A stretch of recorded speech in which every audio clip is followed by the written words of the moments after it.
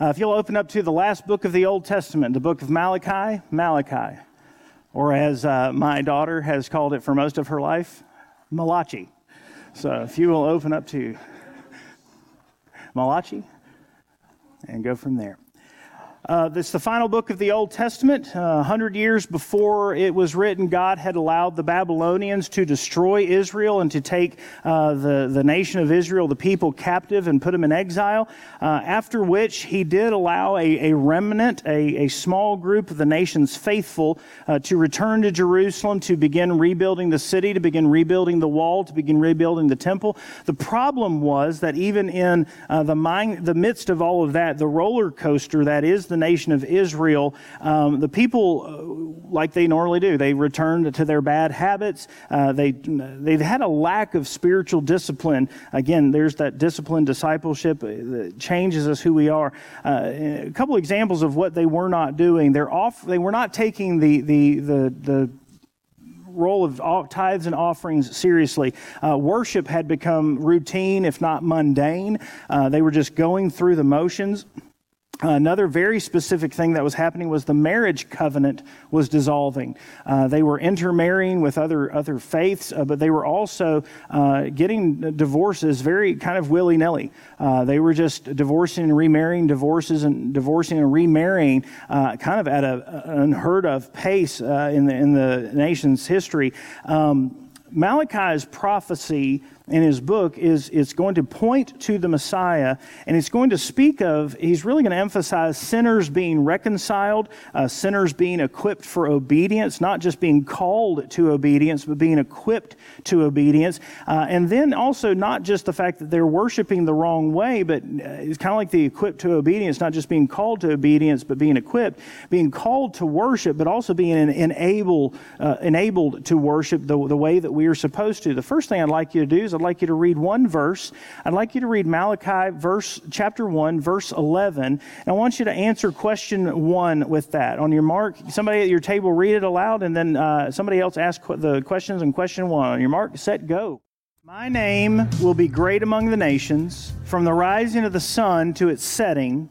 Incense and pure offerings will be presented in my name in every place, because my name will be great among the nations. What's the first thing you notice about what the Lord's just said? He repeated something twice. Anytime the Lord says something twice, might be a little important. And this is not a question. There's not a question mark here. Here's what's happening. God through Malachi is getting straight to the point, and God is talking to the priests here. God is talking to the religious leaders here. And you got to always look at a verse in context. So let's go backwards just a little bit. He's talking about sacrifices, and he's talking about just them getting into doing things wrong. But then he says this in verse 10, I wish one of you would shut the temple doors so that you would no longer kindle a useless fire on my altar. Come on. Hey, just go ahead and shut your doors, because what you're doing is useless. I just wish you'd go ahead and call it a day. And then he goes on to say, my name will be great among the nations. The question that I had you ask was, how does this happen? What role do God's people play in making sure that this happens? And the truth is, we don't. His name will be great among the nations. Why? Because he's God. And he will prove himself. The role we play is when we choose to be a part of that.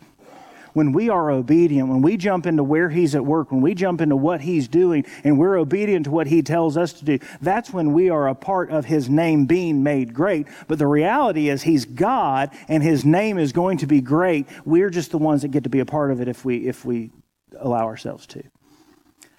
Chapter 2, God is going to continue kind of his reprimand of the priestly leadership, but then he's also going to begin to talk about the impact of marriage. And I have that Seven Arrows Bible, and this is what the authors or the editors of the Seven Arrows Bible wrote based on chapter 2. It says, marriage is important to God. In fact, it is one of the ways he's chosen to put his love on display. For this reason, people should maintain faithfulness to their spouse throughout their lives. This is important for me, for the author, the editor, because I need to follow God's plan.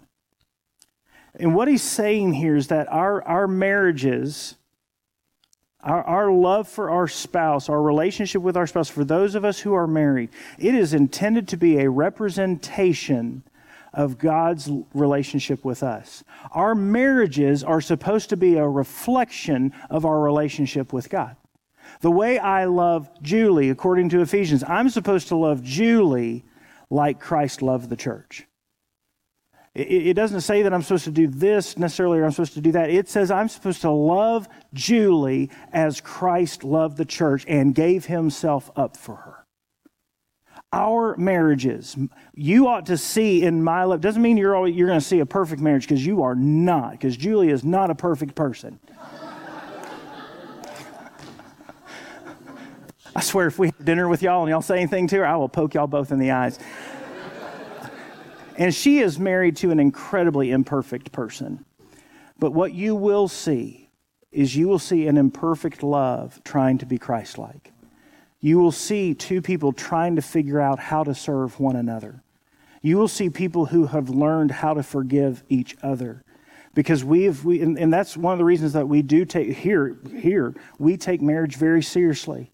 And we're going to continue to take it because it is intended to be a representation of God's love for us. So that's what chapter 2. Chapter 2 is God equipping, looking at the priests and saying, you're not doing this right. You need to do it this way. And he's saying, hey, this is what you're doing with marriage, and I don't approve of it. But then that brings us to chapter 3. I want you to read the first 4 verses of chapter 3. Then I want you to answer question number 2. And then I want you to read the next 5 verses of chapter 3 and answer question number 3. On your mark, get set, go. Or you see what to read there, do that. Just do the next 2 read and reacts. So as it is with the people of Israel, it's a roller coaster. They're up and they're down in their obedience. They repent. God forgives them, and then eventually they get lazy or they get lethargic, or they didn't have a true repentance kind of season.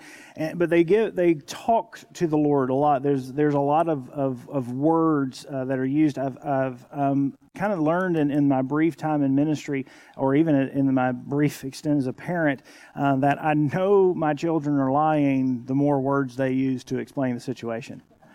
I noticed when I did benevolence at a church, our staff rotated every Thursday, and we met with people who came in wanting help with lights or with groceries or with this. And it was just one of the things we kind of picked up on was the longer the story, the more we felt like there were some red flags. But the shorter hey, this is what's going on, this is where I need help, can you do it? We felt like there was a greater need. The more words people use, they're oftentimes maybe trying to hide something. And that's what's happening with the nation of Israel. They're talking a lot, but God's not seeing a lot of action. And so if you look at chapter 2 and then look at verse 17, it says, "You've wearied the Lord with your words, yet you ask, how have we wearied him? When you say everyone who does what is evil is good in the Lord's sight, and he is delighted with them, or else where's the God of justice?"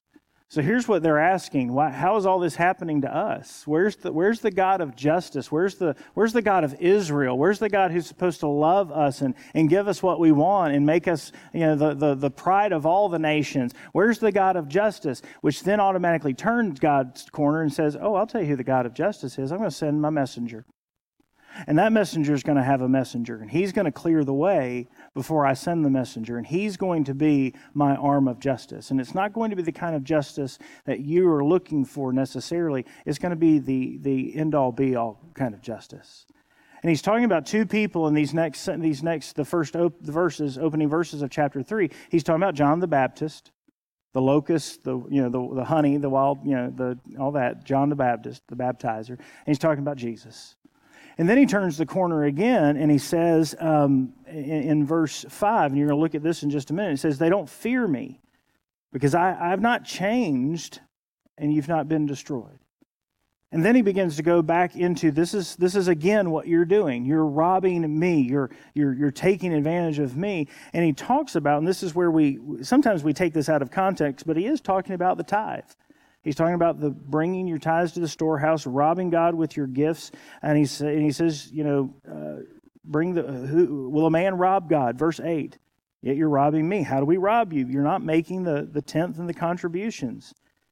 And then he says this, test me in this way and see if I will not open the floodgates of heaven and pour out a blessing for you without measure.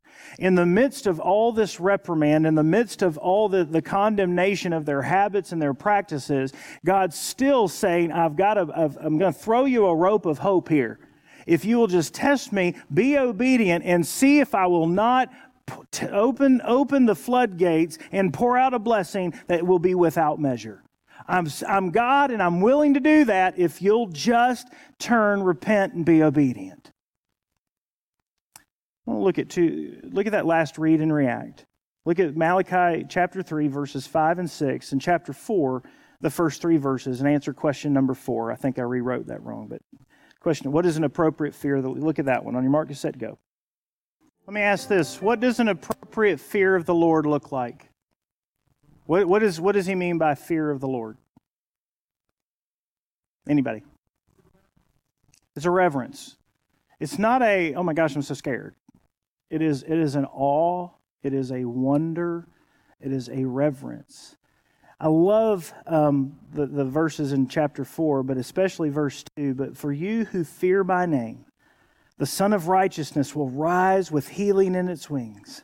And you will go out and playfully jump like calves from the stall. Like, I didn't understand what that meant. I had to YouTube that. That's pretty interesting. These calves got it going, man. Like they get the door open and they are, boom, they're gone. But their hind legs just keep going up. I mean, they're like, because it's free. They're free. Here we go. I've got all this open range now. I'm going to go. But for you who fear my name, the Son of Righteousness will rise with healing in its wings, and you'll go out and playfully jump like calves from the stall. You'll trample the wicked. There'll be ashes under the soles of your feet. If we have that reverent awe of who he is. Last week we began a journey in our first night of prayer. The next one's going to be the last Wednesday in April. We're going to continue having these night of prayers because if we're going to be the people of God, if we're going to be the church family that we are called to be, it's going to be through the presence of his Holy Spirit, our understanding and our obedience to his word, and our ability to talk to him and hear his voice through prayer. And one of the things we focused on last week was really just the holiness of God, adoring him, praising him. After Malachi's prophecy, God would go silent for about 400 years. And that silence would be broken by the announcement of John the Baptist and the announcement of Jesus' birth. And while the people of God were because there were still people of God during that 400 years, while they were wondering, you've got to know, they were wondering if God had forsaken them. The reality was, according to Galatians chapter 4, verses 1 through 4, the reality was God was waiting for just the right time to prove his faithfulness and provide redemption for the world. Today, yesterday, everywhere else in the world, it was just Tuesday. But for 10 years in our lives, yesterday was Mardi Gras and yesterday was Fat Tuesday because today is Ash Wednesday and it begins the Lenten season. By definition, Ash Wednesday is a solemn reminder of our mortality and the need for reconciliation with God. It marks the beginning of a season that is focused on repentance and prayer and confession. And part of recognizing ourselves as sinners is found in our recognition and our acknowledgement of God as holy. You should have some psalms that are on the paper in front of you. And so for our prayer time tonight, I just want to ask everybody at the table to pick one of those psalms and to read it as a prayer of praise and worship. And I'm going to give you the rest of the time. It's going to be about 10, 11 minutes. I just want you to read a psalm. There should be one that everybody can pick one. Everybody pick a psalm on that list and just read it as a prayer of praise as we worship and praise the Lord for who he is this evening.